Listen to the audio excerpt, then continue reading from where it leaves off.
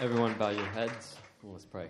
Heavenly Father, thank you for bringing us out here tonight to have some fun, meet with friends, and listen to Dan deliver a message. I ask that you will be on our hearts and minds and help us to live transformed by the message Dan is giving us. And ask for all these things in Jesus' name. Amen. Amen.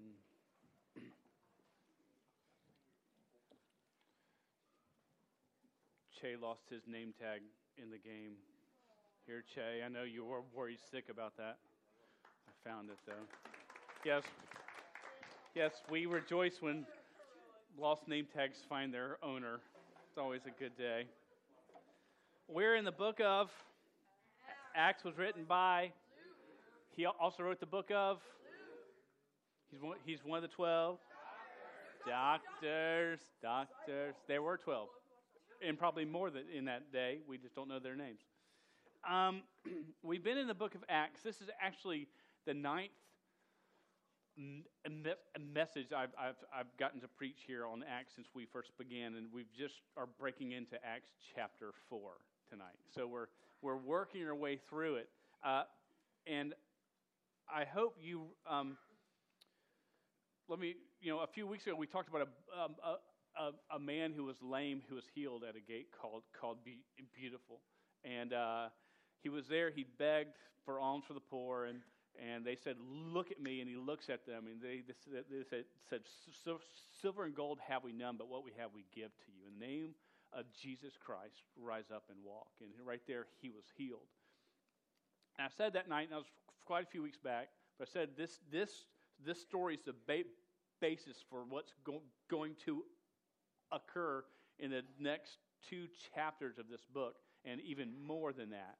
And so that's the background story to where we're at. So understand the context of where we talk about, it's coming off of that story, okay? Are you with me? Man, and can I say, hang with me, man. Please, I'm going to try to do my best to, I always want to do my best. You know, don't you always want to do your best? I mean, but I just want to, sometimes you're going, God, I don't feel, you're not supposed to say this, but sometimes you just don't feel adequate to teach it. And you're like, man, I just don't know. So just walk with me, hang with me, because there's some truth in here that as I read it and as I learned from it, I was very encouraged just myself this week, and I hope you are too. I don't know how your week's been. As I've sort of walked around some of you tonight and seen some of you are just sort of rocked, just like it's just been one of those weeks. And so I hope we're about to stand up and sort of read the Word of God together as a group. And my prayer, even as we do this, that it's not an exercise that we just do it something because this is what we do here. But for you that are going, man, my week's just been hard, that as we read the Word of God, it'll wash over you, and you'll just rest in the words and the truth of the Scripture that we're about to read. And my prayer as even we read it is that you'll be refreshed by it. I don't know what you've been through, what you're going through, what you will face, but I know that God is bigger than what we will face, and that the Word of God is where we need to be. It is where all of us need to be. So stand with me, and we're going to be in Acts chapter 4. We're going to read verses 1 through 13 tonight. There's a little bit of a link to it, but let's just read it together. As in, I read it, y'all don't repeat after me because it could be a long night. So let's pray, beginning of verse 1. And as they were speaking to the people, the priests and the captain of the temple and the Sadducees came upon them, greatly annoyed because they were teaching the people and proclaiming in Jesus the resurrection from the dead. And they arrested them and put them in custody until the next day, for it was already evening. But many of those who had heard the word believed, and the number of men came to about 5,000. On the next day, their rulers and elders and scribes gathered together in Jerusalem with Annas the high priest and Caiaphas and John and Alexander and all who were of the high priestly family. And when they had set them in the midst, they inquired, "By what power, by what name did you do this?" Then Peter, filled with the Holy Spirit, said to them, "Rulers of the people and elders, if we are being examined today concerning a good deed done to a crippled man, by what means this man has been healed, let it be known to all of you, and to all the people of Israel that by the name of Jesus Christ of Nazareth, whom you crucified, whom God raised from the dead, by him this man is standing before you well. This Jesus is a stone that was rejected by you, the builders, which has become the cornerstone. And there is salvation in no one else, for there is no other name under heaven given among men by which we must be saved. Now when they saw the boldness of Peter and John and perceived that they were uneducated, common men, they were astonished, and they recognized that they had been with Jesus. Let's pray. Dear God, we thank you for your word. I thank you for the truth that is so full in your word, and especially in the passage where we are right here and right now. And Lord, there's so much power in your name. And Lord, may we just be aware of it. And may we, Lord, I just ask that you will use us individually and as a body to proclaim your name, to be a light for a world to see. And Lord, as we work through this passage right now, we ask for your wisdom to open our hearts, open our minds to your truth. And Lord, may we seek after you. In Jesus' name we pray. Amen. All right, I'm going to have a seat. Verses 1 through 4, I'm just going to just go through. We're not going to read it all again. But who is this story about? It's Peter and who?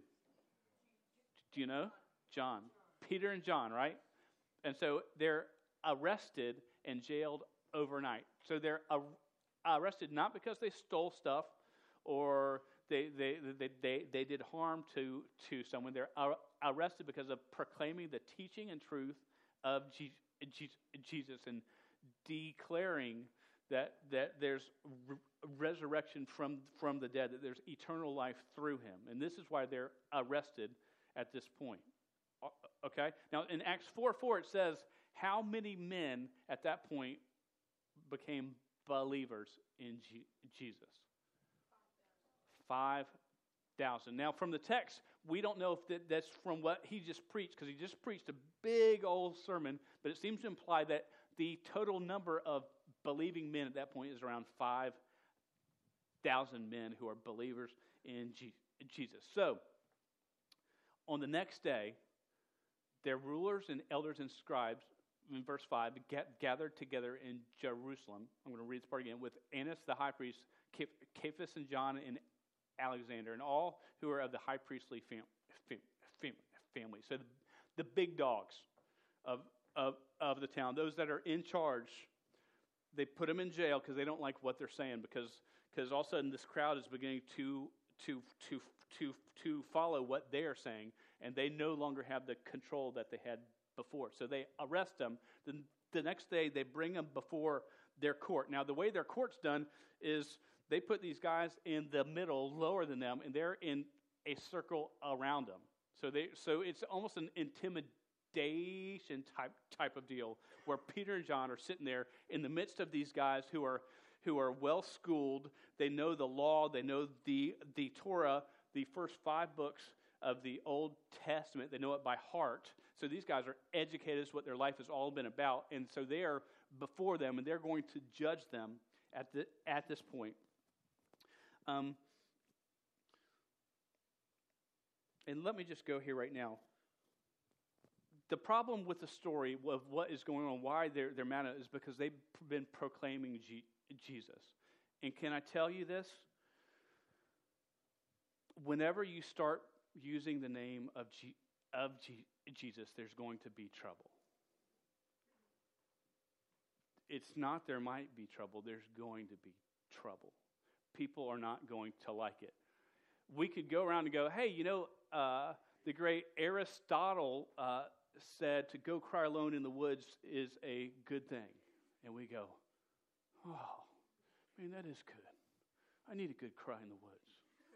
And I can relate to that. Buddha, they go, man, he said, eating much makes one round and happy. And I go, dude, I like that guy. I really relate to that guy. There's a wise Jedi that said, do or do not, there is no try. Very much so. And we go, we say, we say that'd be a great theme for like a camp or something. I mean, you know what I'm saying? That's just good. That's good. So that's a good truth there. When Lady Gaga says, love is like a brick. You can build a house or you can sink a dead body.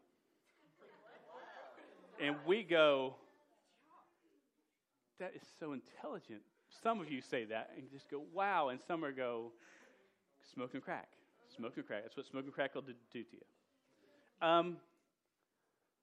But, you know, they relate to it. But when someone quotes Jesus, there's a blowback. There's I don't like that at all. The world tends to bristle up against him. And so I've got a couple points. And this first point, we're going to see it more in the text. But the first point is this. The name of Jesus brings persecution. The name of Jesus. And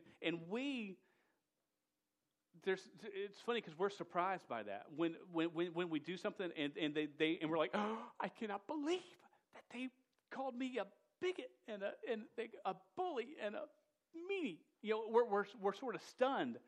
But look at this in Matthew 10, verse 16. The words of Jesus to his disciples, this is what he says. Behold, I'm sending you out as sheep in the midst of wolves. Now know this, sheep are not very tough animals.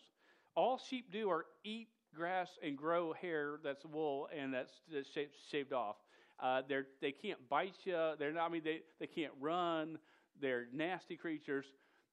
And this is what hey, those of you that are mine, you're dumb as sheep.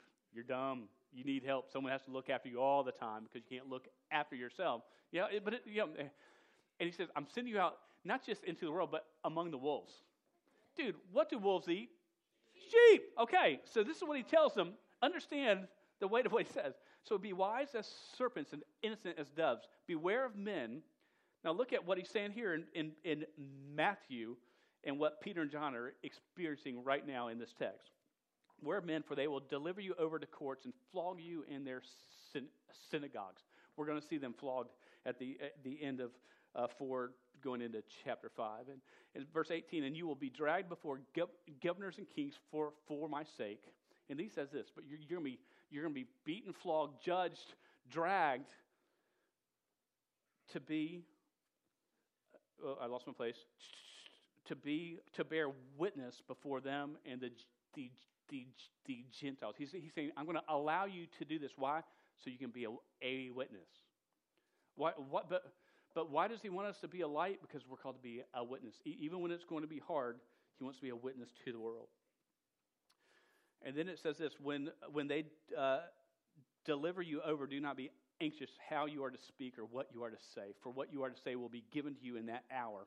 So many times we fear what we're going to say, what to say. For it's not you who speaks, but the Spirit of your Father speaking through you. In verse 22, if you jump there, it says, and you will be hated by all for my name's sake, but the one who endures to the end will be saved.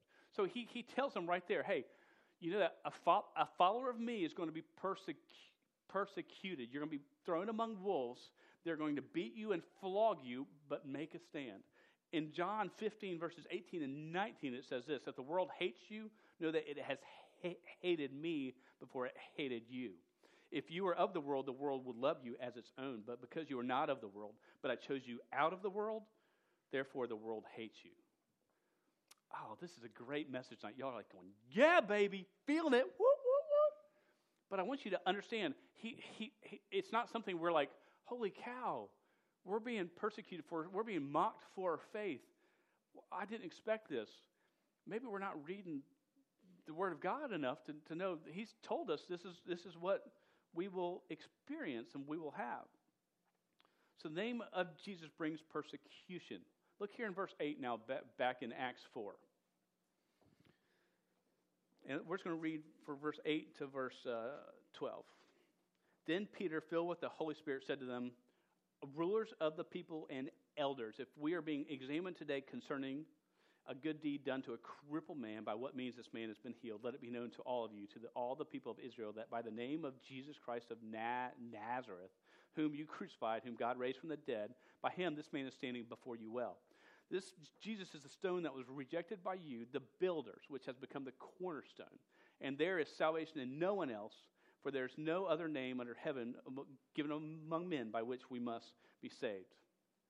So they ask him right before this, hey, by whose authority or what power did you use to heal this man? And in verse 8, we see Peter gets a chance to speak before the court. And I want you to see this very first part of verse 8 because it's huge, because it affects every believer in this room.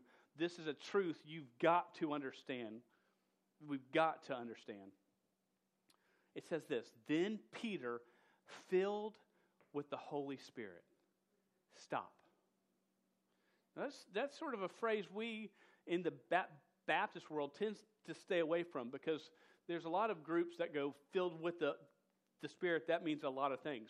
For some, it means this.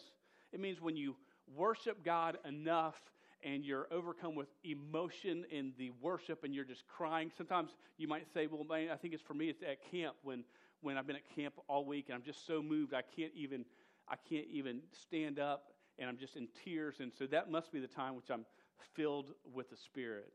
Some people say, well, in truth, being filled with the Spirit is something where you speak in a tongue that no one else knows, but it's a God language that you speak in, and that's proof that the Spirit of God is in you when you do that. And there's some groups that sort of believe that's what being filled with the Spirit. Now, none of these things are occurring here with Peter as we read the text. So this is what being filled with the Spirit means. It's when the believer in Jesus walks in obedience to the Word of God and the Spirit of God. When the believer in Jesus walks in obedience to the Word of God and the Spirit of God, when you know the Word of God and you're walking that way, and when the Spirit says move and do this, you do that. And when you do this, you're filled with the Spirit of God. Are you with me? Y'all are staring at me like, I don't know what.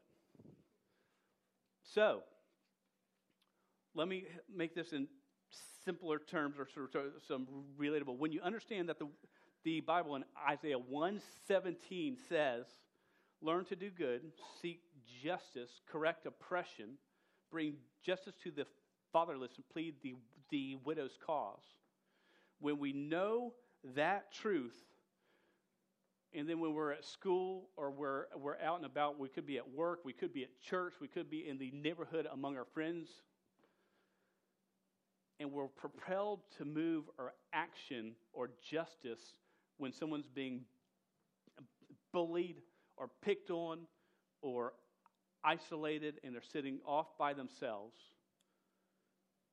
At that point, we move because we know God's truth, and we were nudged by the Spirit to do something about it. When they can't stand for themselves, we're going to stand for them.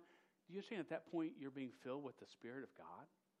That's being filled when we obey the Word of God and the Spirit of God. I don't know about you, but I think I sometimes do pretty good at obeying the Word of God. But when that Spirit of God speaks to me, there's a fight for Dan, because sometimes I'm like, I don't really know if I've got time to do that right now. That's not me being filled with the Spirit. That's me being full of Dan. And that's not a pretty thing. That almost sounds like a bad word. So, when you've got a friend struggling with sexual sin, however that may be, and you know Ephesians 5:3 says, let there not be a hint of sexual immorality or impurity among you. And we choose to speak truth to them on what's right and wrong in love, knowing that it can cause drama, it can fracture friendships, or we can be mocked for it, but we still do it. Can I tell you, you're being filled with the Holy Spirit at that time? We act like this being full of the Spirit is something that is foreign. Oh, that might occur every it occurs for me at camp one time a year. But can I tell you, God calls us to be filled with the Spirit daily when we know His Word, and opportunities come We've got the chance just to speak the name of Jesus in love to somebody and to give hope to them. We know the Word of God says just to be a light to the world, and we don't do that. When we do it, we're being filled with the Spirit. I love that part in Acts 4:8. Man, that's what I want to live. And can I tell you this? Because some of you don't believe it even at this point. Man, I don't think really that can be me. Give God more credit. Understand, it's not about you and how good or not good or whatever you think you are. It's how great God is. We're going to talk at the end about He chooses the weak things of this world to shame the strong. He chooses the foolish things. I'm one, amen, all day long, to shame the wise. God's that big. So Peter, filled with the Spirit, begins to say, hey, by the name of Jesus Christ, this man is healed. And he goes on to reprimand him some, going, y'all crucified him, the one hope. And then he says this in verse 12, that there's salvation in no one else. There's no other name by which we must be saved. Dude, that's a powerful truth. The name of Jesus brings persecution when you bring it up. But also the name of Jesus brings salvation when you bring it up, when you speak it. Through Jesus Christ, one can be saved from their sins and brought in right relationship with God. Now, there's a verse that says if we confess with our mouth that Jesus is Lord and believe in our heart that God raised him from the dead, then you will be saved. There's one more verse that we know that y'all have learned before. That's Romans 10:13. That says, for everyone who calls on the name of the Lord will be saved, right? Okay? So, for everyone who calls. Stop. That's good. I want to do it too, but I had to stop myself. Calls on the name of the Lord, which is Jesus. It's talked about the verses right before that. Will be, you take this life preserver, the rings you see on cruise ships that folks really don't use anymore, except when you're on a cruise ship, I guess, and you throw it out because someone is in the water about to drown. You're trying to save them. It's a long way down. It finally hits the water and saved, okay? There's no other name. There's power in this name of Jesus. The passage from Acts 3 until the end of Acts, but really mainly in Acts 4, it's talking about the power in the name of Jesus. Don't miss out on that. John 14:6, Jesus said, I am the way, the truth, and the life. No man comes to the Father but by me, right? It's not only is he's a way to God, and make sure you understand this, he's the only way to God.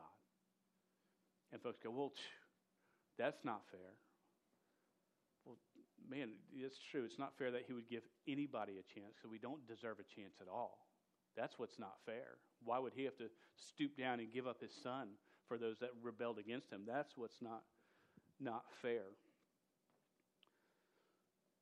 Verse 12, no other name by which we must be saved. Verse 13, it says this, now when they saw the boldness of Peter and John and perceived that they were uneducated common men, they were astonished. And they recognized that they had been with Jesus.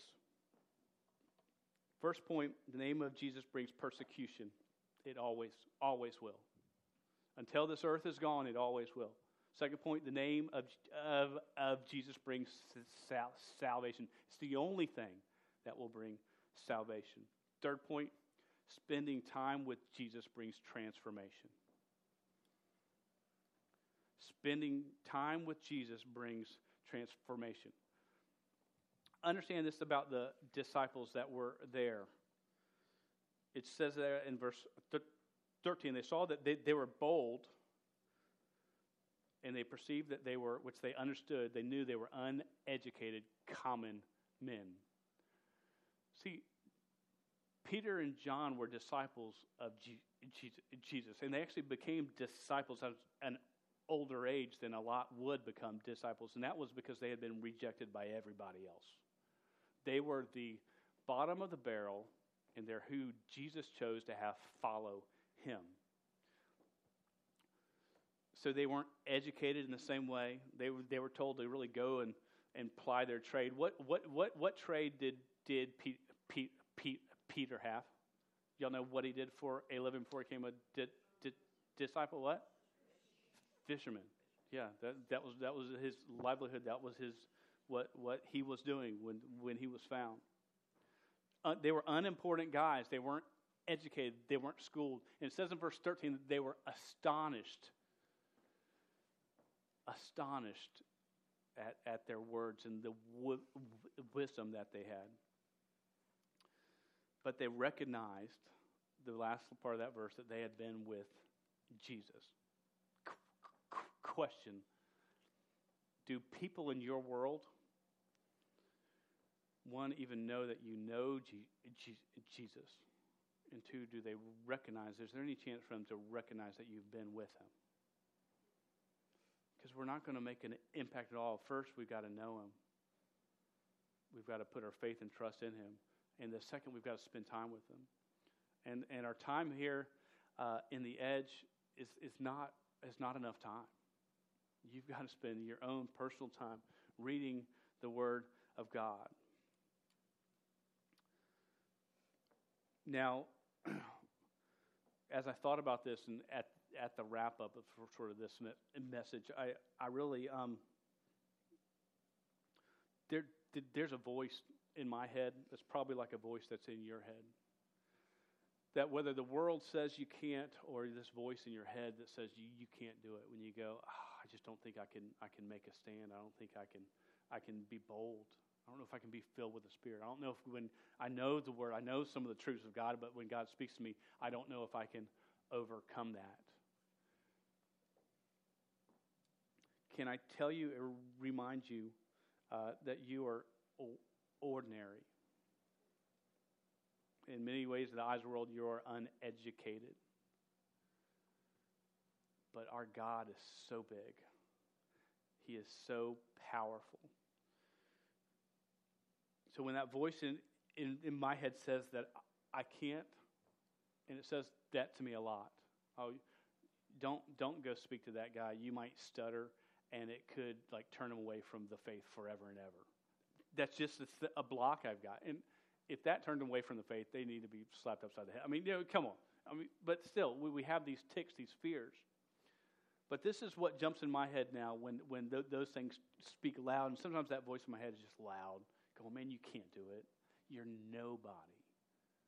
What are you going to do? Proverbs 3:5 and 6 says, trust in the Lord with all your heart and lean not on your own understanding. And in all your ways you acknowledge him, and he will make your path straight. I just need to trust in the Lord with all my heart.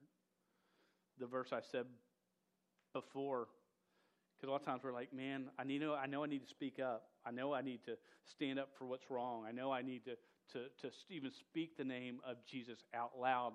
But man, I don't want to make waves, or I'm going to look like a fool. God chose what is foolish in the world to shame the wise. God chose what is weak in the world to shame the strong. I don't know about you, but I want my life to make waves, not for me, but for God. And when I speak his name, it's going to make waves. When he compels me to move and to act, I need to be filled with the Spirit and obey his word and do it. And it's going to be tough. The world is not going to like the message that you or I have to say. The name of Jesus brings persecution. Good news, good news. The name of Jesus brings salvation. And spending time with Jesus brings transformation. When you spend time with him, the world will take note. Many will not like it, but some will be drawn to you. And that's what we fight for, is those some. Let's pray together. Dear God, I thank you so much for tonight. I thank you so much for your word. Lord, I thank you that your name has so much power and strength. I thank you for the example of Peter and John that we read about. And God, I thank you for examples of men and women in our own life who live for you and speak your name. And Lord, may we be bold, may we be unashamed, and Lord, just give us the courage to follow you and to act when you say move. For it's in Jesus' name I pray. Amen. All right, so all we got for tonight. No Edge next week, but we will have it the next few weeks after that until Christmas break.